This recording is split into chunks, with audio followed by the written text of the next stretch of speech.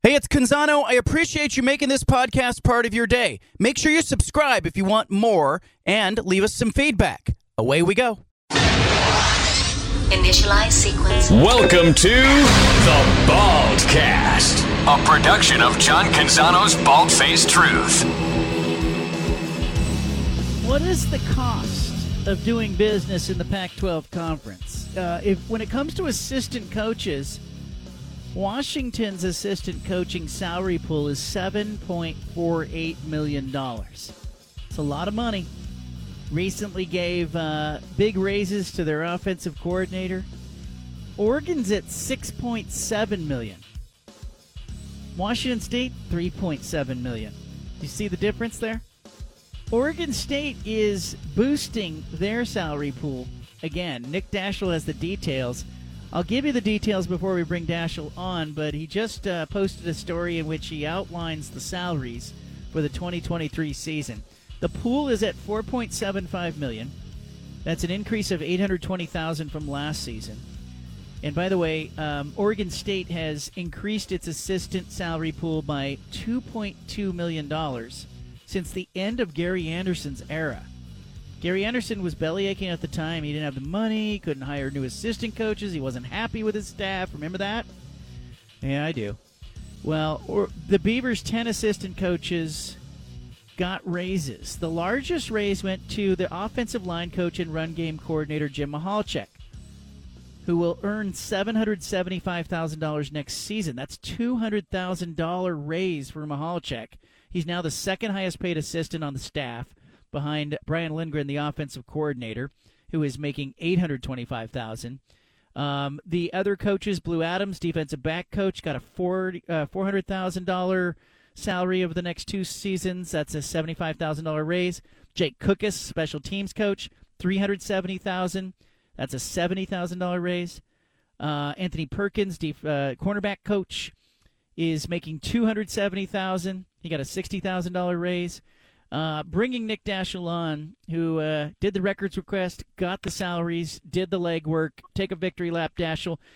Give me an idea. When you're trying to tell this story, Daschel, like you and I are sitting down having coffee, what are you leading with?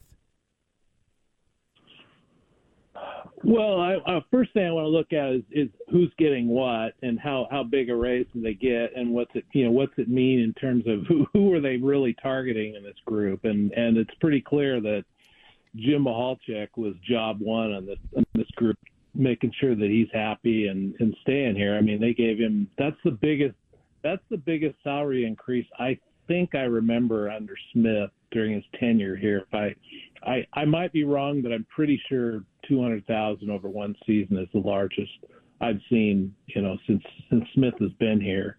And now he has moved into the second spot in terms of salary behind Brian Lindgren. He's passed Trent Bray. So they're clearly want to make him happy, and he's pretty easy to keep happy. But there's no point in taking any chances, because as we know, that offensive line is what makes this team go. Yeah, because if I'm an opposing team and I'm looking to improve my run game, Michalczyk's the hire, right? Do you get a sense that maybe what happened here is that somebody came calling on Michalczyk, or are they just being proactive? I think they're being proactive. I'm not saying he's, old, but he's getting up there in years, and so I don't know. I don't know that everybody's gonna want it. He's been around a while, and people know who he is. I don't know for sure if people went after him, but I am surprised that they really only lost one coach off the staff. And I mean, God, the combination of the culture at that place and the fact that they keep raising salaries, I mean, they're keeping people happy. I mean, the other one that stood out to me, I thought, was they continue to add to Mike McDonald's salary. He's up to $450,000 now, and he's not part of that $4.75 million salary pool. He's the strength and conditioning coach. I mean, he's behind the coordinators and Michalczyk. He's the next highest paid guy, and it's important that what he's done, his job that he's done down there is every bit as important as anybody else there, because he's got these guys in shape, and the off-season program is humming, and they're willing to pay for it. Nick Daschel is with us, covers Oregon State. Obviously, this takes a financial commitment from the athletic department. Scott Barnes has to be on board with investing in football. You note in the piece it's $2.2 million more than the staff Gary Anderson had at the end of his tenure. Do you get a sense on, is that money coming from somewhere else? Is this revenue that, they're anticipating with the expansion or the renovation of Reser Stadium? Like, how are they coming up with the funds? Well, I think it's all a combination of what you were just saying about Reser Stadium. They see the revenue, that place is going to throw off, the interest in football that this program has generated in the last few years, and they see the dollars increasing. And I mean, the best way to keep this thing going is to keep the staff in place. And you saw how quickly those luxury boxes and seats went over at Reser. I mean, they weren't cheap at all, and I mean, they were gone quickly. So yeah. I mean, they wouldn't even quote me a price on them. Daschel, I was asking. I said, "What's the price on these things?" And they're like, they were looking at me going, "Out of your price range." I know. I was there when they told you that. They wouldn't even give me a number. I mean, they gave me the number after they were all sold and everything. But they looked at us and like, you guys get out of here. It's like when you go into a restaurant and they have the prices on the menu and then it says market, not to ask. Yeah. Nope. That's what it comes down to. Daschel, let me ask you here. Like, Jonathan Smith preaches culture and continuity. I believe he only lost 6 players to other schools through the transfer portal. He's got some other guys in there that are floating around in the portal. But, how does the continuity of the staff, in your mind, correlate with the continuity of the roster? Oh, at this point, it's just starting to be a broken record, because I mean, I think we talk about this almost every year about how they really don't lose many players because they just love being in this program, and it's obviously not for everybody. I mean, Oregon attracts a different kind of athlete than Oregon State, but Oregon State has found their niche. They've got coaches that know how to coach and teach. I don't think they're demanding, but they're not overbearing, and they let guys live their lives and let them become adults. And it's worked. I mean, shoot. I mean, I think Oregon State might have been the only team in the Pac-12 that didn't lose a single player during the second transfer portal window. I don't think anybody other than I think 4 walk-ons, and I'm counting scholarship guys. I don't think any of the scholarship guys left. And you would think after spring, it's pretty clear who, your role on the team, and nobody left. I'm not saying that somebody won't leave here eventually, because they've got to make some. At some point, they got to probably pare a few numbers down to get to the 85. But nobody left, and so I mean that just speaks to how guys like to be in this program. Nick Daschel with us, covers Oregon State. I'm looking at the beginning of the schedule for the Beavers. It's San Jose State on the road. It's September 9th, UC Davis opening the new Reser Stadium, and then it's San Diego State at home. Let's break down those 3 games. I like this schedule for Oregon State. There's a real good shot they're 3-0 there, but where are the challenges as you see them? Well, the challenges I think they start with the Pac-12 schedule. I mean, I don't know how you can be, every game you got to take seriously, obviously, but on paper, the 3 non-conference games they have, those should be wins. San Jose State, maybe the opener's a wild card, because you never know what the other team has got. They're both, kind of feeling each other out. But I think I saw somewhere where San Jose State was like, I want to say somebody had a rank 1 through 130, and San Jose State was like number 100. Doesn't mean they're not better than that, but obviously they're not well thought of. I just don't see any of those three games being ones that you would say, that they could be 2-1. I don't see that. And then with Washington State, the opener, it's a Pac-12 game, it's a road game, but I mean, I've been saying for quite some time that I'm not high on Washington State at all, and I'd be shocked if Oregon State doesn't go to Pullman and win that one. So, I mean, this Utah game on September 29th is just, I mean, it's as big a game as they've had at Reeser in I don't know how long. Because I mean, if you win that game and start out 5-0, I mean, you're in the top 10. I mean, we haven't talked about Oregon State in the top 10 in what years. Yeah, and I think the way I see that one, Daschel, is they have Utah, and then 2 weeks later they have UCLA at home, both at home.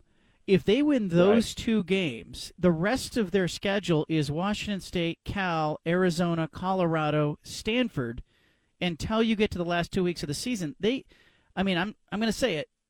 You can make a case that Oregon State could be 10-0 and hosting Washington in Week 11 and then going to Oregon in Week 12. Like, I think for the Pac-12 that would be phenomenal, and of course for the Beavers it would be lights out. It's the best schedule in the Pac-12, I think, this year. Even though they have played more road games in conference than not, it's the best. It's the best schedule. Because the 3 non-conference games should be wins. The road games, Wazoo, Cal, Arizona, Colorado. I mean, they could lose any of those, but on paper, they'll probably be favored in all 4 of those. The Oregon game is the only road game that they have that, obviously that's going to be a dicey one, and Washington, the last home game, is going to be a dicey one. But you're right. I mean, if everything comes together and they play, the defense comes together and this, the quarterback situation gets itself sorted out. Let's talk about that. I'm going to stop you right there. The quarterback situation, Aiden Childs, spring game, but he's still, I don't even think he's 18 yet. And DJ, DJ, he's the transfer. You got Gulbranson, who you kind of know who he is. Maybe he's improved a little bit. In your mind, does the player that starts the opener, is that player the starter all year, or could we have a situation where Gulbranson starts or DJ starts in Week 1 and you look up in Week 7 or 8 and now it's someone else? I've asked Brian Lindgren this. I haven't asked Jonathan, but I asked, is there a possibility you could play both quarterbacks in, the first couple games? Does this keep going? And he said it's not out of the realm of possibility. I'd be a little surprised if that happened. But I think at this point it's so close. It's that close between those two. I think a lot of people are writing off Gulbranson, but he's never been a full-time starter. He got his feet wet last year. He was pretty good, at times, and he won 7 out of 8 games. Give him an off season to be the starter. Let's see what happens in August. But I think either one of those guys could start. I don't honestly think Childs will start just because physically he's going to be and probably the position of what it demands, and given who he has to beat out, I don't see him being in there. But yeah, I think there's possibility that there could be some moving around here early in the season on the quarterback, just because at this point it's that close. Now maybe once we get to August, it'll become clear, somebody will take over. But at this point, yeah, it's that close. All right, give me one thing Nick Daschel's doing this weekend on this beautiful sunny Friday. What are you doing for this Memorial Day weekend? I'm not doing it. I gotta follow the track, a little bit of the track, Oregon State track, which I've never had to do before. Well, they're good. They're good. They're making you work. Oh, I know.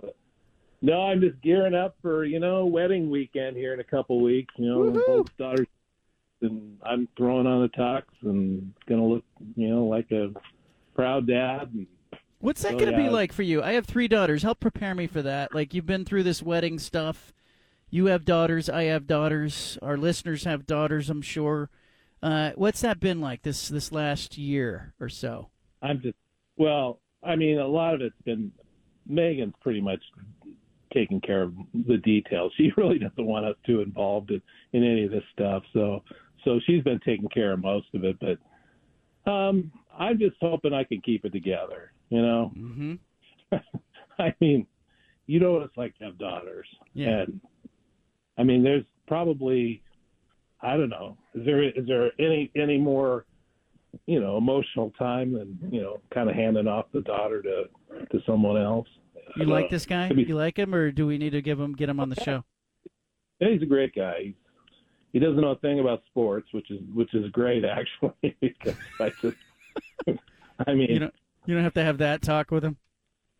No. I mean, I think I told you the story about how my daughter, she once said, she goes, "Dad, Joe is under orders never to talk to you about sports." And I said, "Well, why is that?" And she says, "Because he asked me, did the Raiders play the Blazers?" I said, "Oh my God." Okay. Oh, well, I said, we all have our thing, don't we? Are you going to have to give a speech at the wedding? Or are you going to give a toast?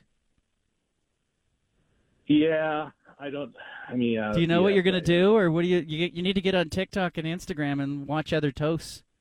My goal is not to get in trouble. That's my goal, not to get in trouble. And Play then it safe. we got our daughter dance, and all right, you'll be fine. You'll be fine. Minute to minute. It's 6 hours. It's a 6-hour. I just got the agenda today. There's an agenda. Oh boy. Well, it's actually a 2-day deal where we're doing the wedding, and then the next day we're doing a ceremony at the Catholic Church. So it's a doubleheader. He's got a doubleheader on the horizon. All right, spend your weekend relaxing. All right, Nick Daschel, good work. Thank you for joining us. All right, we'll see you. There he is. Good stuff from Daschel. Oregon State's investing in football. Good for Jonathan Smith. Chasing continuity, you need that. It's fundamental. It's foundational. I told you at the spring game, I walked by him on the field, and we were talking. I said, hey, I was looking at the portal. Did you know you only lost 6 players in the portal? Of course he did, to other schools. I said, Utah was second with 8. I said, what's that about? And he said, culture, and walked away. I think that's what Oregon State's angle is, and they have to have an angle. Every program has to have an angle. Oregon's got an angle, too. Utah's got an angle. Washington's got an angle. Everybody's figured out what their initiative is and how they're going to play the system. But it's interesting to see that the continuity of the coaching staff, the investment.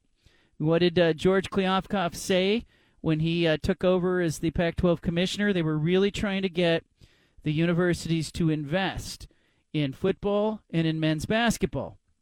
And the return on investment was big. Here's Kliavkoff talking about it back in 2022. I think when you make those investments in coaches and in facilities and other football-related matters, that you end up getting better recruits. I think we're already starting to prove that from the coaching changes that we've made just in the last month or two. Better recruits lead to more wins. That leads to direct and indirect revenue, alumni engagement, increased undergraduate applications. I mean, the return on investment for investment in football is undeniable. Did you see what he did there? He connected the investment in your coaching staff to your applications at the university. There's a path there, and it's true. Oregon State saw an uptick in admissions applications after going to the Fiesta Bowl and beating the pants off Notre Dame 41-9.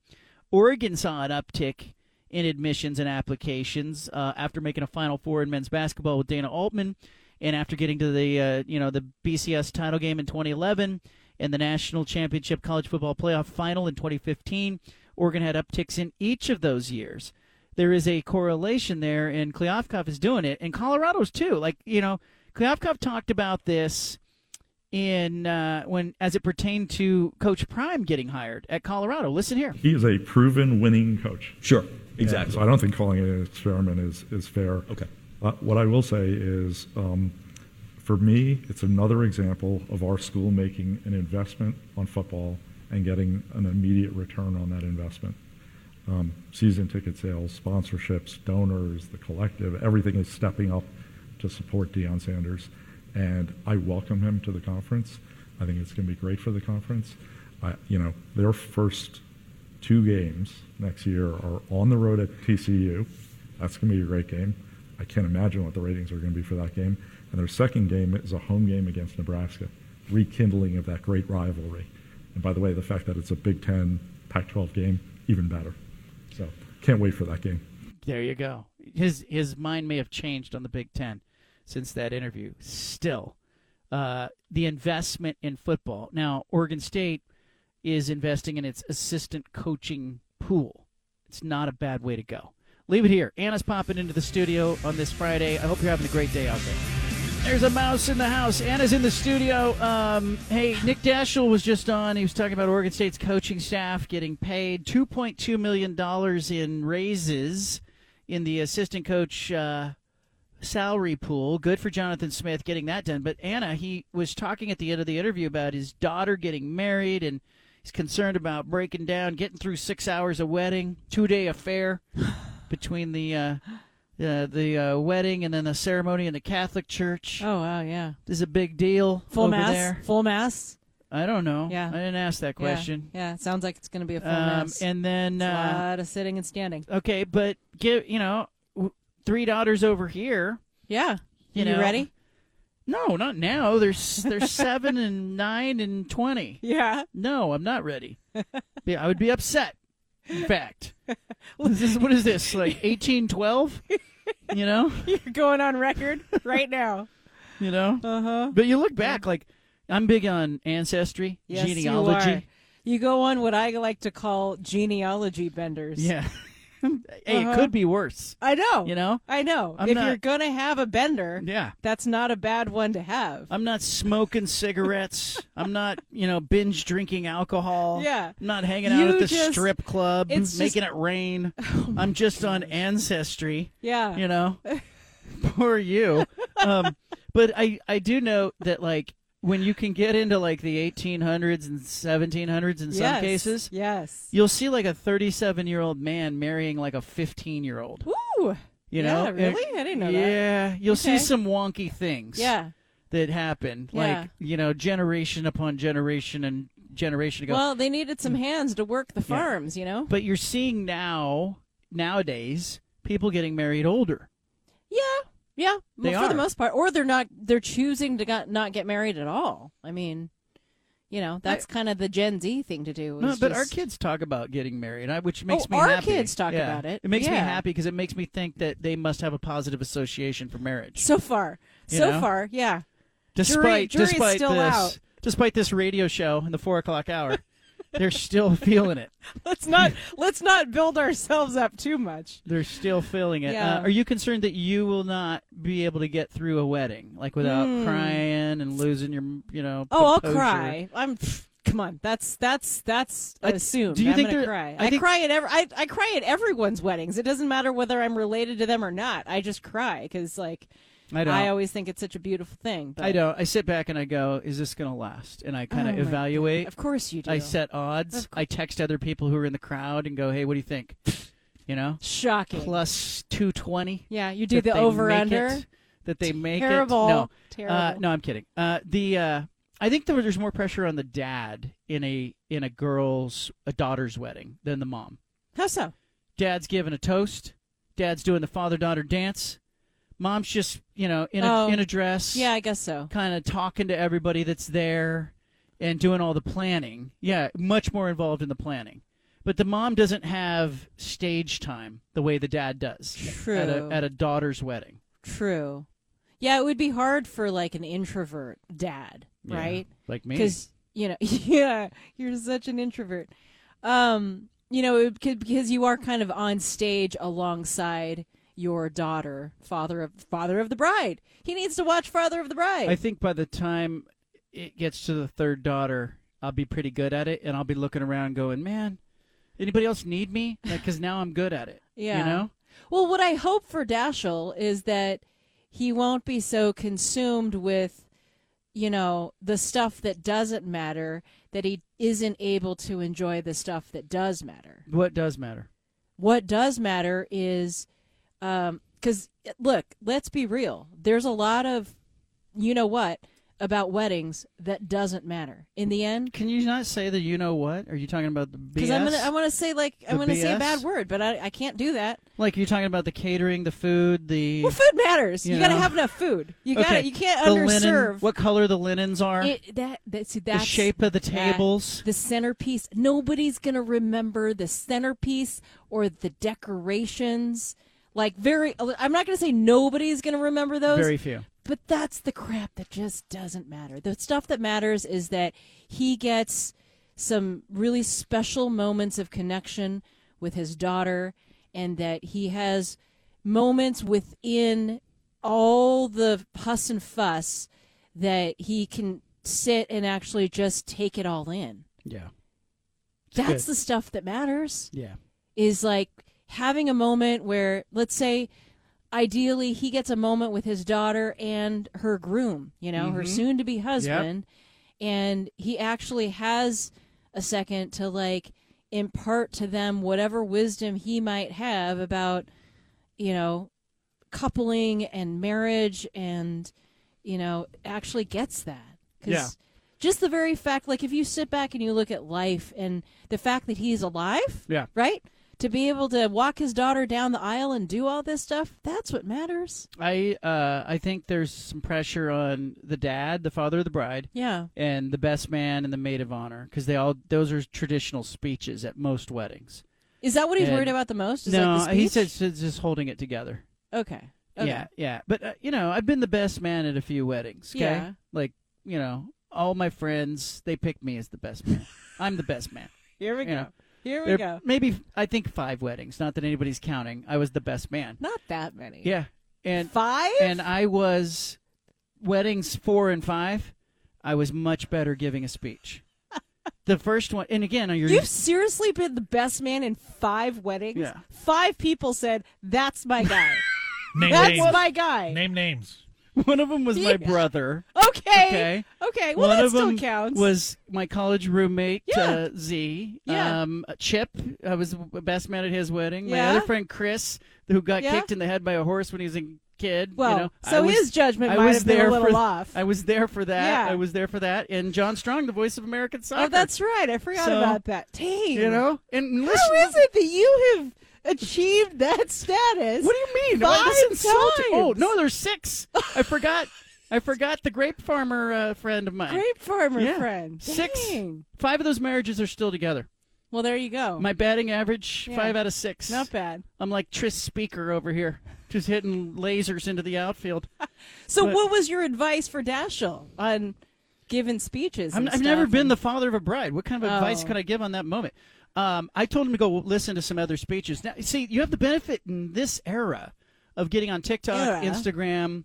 You can see other speeches. Back then, I was cold. Mm-hmm. I was listening to channeling Martin Luther King or Abraham Lincoln. That's all we had when it came to speeches. Kennedy, era. That's all we had.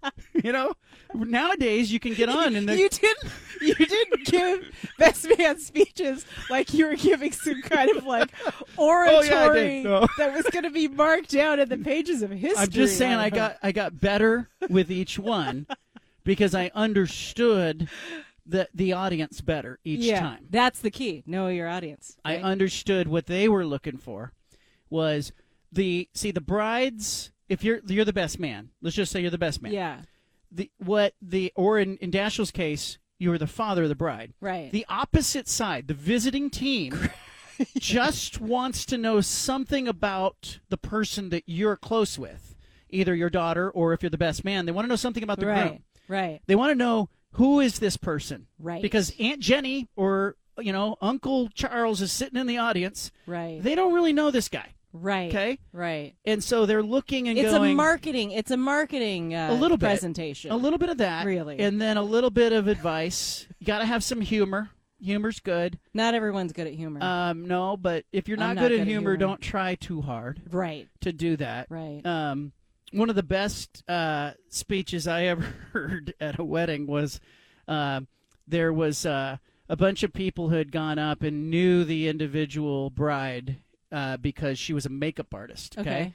And they kept the bridesmaids kept doing speeches going, I met her at the makeup counter at MAC. I met her at the makeup counter at, whatever. Right. L'Oreal or whatever it was. I don't even know. Yeah. And then so the best man got the mic and he said, I actually met him at the makeup counter. And the whole audience just lost it because everybody was like, it's the same damn speech over and over again. That's funny. But it's, I just think the audience is looking for, hey, help me understand this union. Right. I know the home team. I don't know the visiting team. So don't get up there and trash anyone. No, because even if you think you're being funny and doing it in jest, that is in poor taste. I did that at the first wedding. I was the best man. My friend is cheap at the first wedding. Yeah. He was frugal. Right. Frugal. And I started with frugal jokes, and then kind of read the room, going. His side was laughing. Yeah. Her side was going, who is she marrying? Mm-hmm. This frugal guy? Is he cheap? Right. So, yeah. You don't want to create reasonable doubt. And you're on not day the star one. of the show either. Right. You have to recognize that you're like, the frisbee dog at halftime at a football game. Yeah. Or that gal that comes out on the unicycle and spins the plates and stuff. You got to be good. You got to be. You got to hold. You got to hold the the audience's attention. But nobody buys a ticket to an NBA game to see the halftime show or a football game. Right. You're like, there's a break in the action. This guy's going to try to kick a 25-yard field goal for $20,000 and Dr. Pepper sponsoring it. That's you. And so you have to realize you don't want to take too much time. You need to be informative for one side. And then you have to end with, your best wishes for them and whatnot, and a toast and and then you're good. But also, what's so bad about Daschel breaking down? Okay. If he actually gets emotional, what's so wrong about that? There's a level at which if he just becomes an absolute mess and can't even get any words out anymore, and then there's a point at which the dad getting emotional like that makes everyone a little uncomfortable, but he's got a lot of leeway there. He's going to be a friendly crowd. Okay, but in sports, he's a sports writer, and everyone's going to know that. I think there is a phobia in sports in general, and with men in general in public, with having an emotional moment. I'm not saying he shouldn't do it because he absolutely should. It's his daughter. Right. He should be vulnerable. Right. But remember Adam Morrison in the NCAA tournament crying on the court. You remember the memes with Michael Jordan or Tony Romo crying. And, I was there when Adam Morrison cried. And Brett Favre, when he retired, he cried. Roger Federer cried at the Australian Open. And then it's always in the wake of that we have this show. It'll happen over a weekend. Mm-hmm. It happened just with the PGA Championship. And, the guy who was the PGA pro finishing 15th, he starts crying. And, of course, people were going, okay. Most people were saying, oh, that's cool. You're a really vulnerable moment. Look at him crying. Other people were like, crying because he finished 15th? He was crying because he had realized a dream. Oh, okay. Why wouldn't he cry? Yeah. But we have a thing in sports where we're like, maybe it's not applicable to golf or tennis as much as the sports where we expect the athletes to be competitors and gladiators. But we see these vulnerable moments where people cry. And even, the Michael Jordan crying Jordan meme ends up as a thing. He cried because he made the Hall of Fame, whatever. And right. What, I don't get that. It's really tough dudes that like to make fun of the people that cry. Those guys are really tough. There you go. Is that what it is? Sarcastic. There are some people, though, who habitually cry in sports. They cry. I think you can have a good cry that's authentic. Yeah. But if you're crying every week... Who are you thinking of right now? Jeff Garcia, quarterback NFL. I played high school football with him. Your friend! He's your friend! He cried every week. He cried. He would give a speech at halftime or before the game. Oh, my gosh. And he would cry. Yeah. And it was really powerful. The first 5 times he did it. Yeah. The 6th and 7th time, we were all kind of looking at each other going, when did the tears come? There they go. He's crying. Oh, man. That's brutal. And we had a coach. We had this coach. This guy was named Ed Johnson. Yeah. He was. He had coached. He had been at West Point. He was a military guy. Okay. He was hardcore. Okay. Tough guy. Yeah. He had a bunch of sayings, bunch of no excuses, no nonsense. And he came in and he inherited the program. Mark Speckman, who eventually coached at Willamette and now is at UC Davis as the offensive coordinator, was the original coach like my sophomore year. Ed Johnson comes in the junior year. He's there 1 year. And it was about the second or third game of the year. Jeff Garcia's in the locker room giving a speech. He starts crying. We're all looking at each other. Here we go. And Ed Johnson goes, "Look at Jeff Garcia. He's crying." And we were like, in about 4 weeks, you're going to understand why the rest of us are not moved by this. But, he cared. He cared. He was moved to emotion each time. I shouldn't. I don't know if he did it in the NFL. Yeah. I don't think it would work every week in the NFL. No. But Steven's right.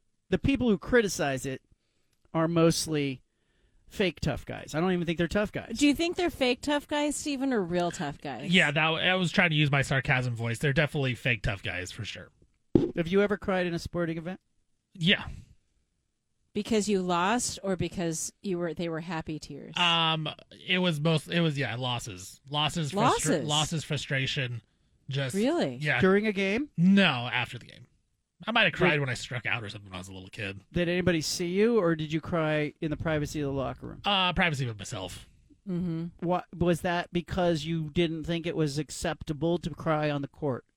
No, that's just because I got out of there as soon as I could because I was so Sprinted mad. to the locker room. Yeah, I was just so frustrated and mad with my team that we lost to terrible teams, and I'm like, what are we doing? Have you cried, John? After? During? Amid? Sports? When I was a kid, I can remember striking out when I was 9. I played with the older kids when I was 9. It was a miserable Little League season.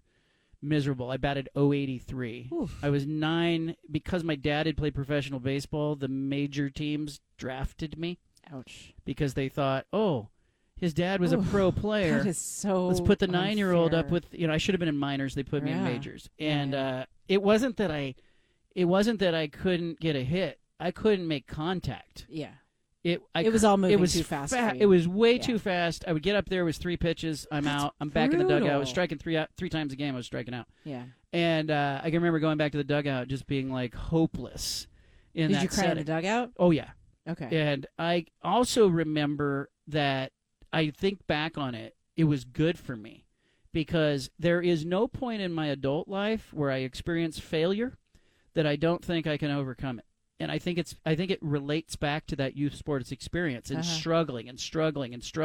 Finally, at the end of the season, I got a hit, and the next season was a great season.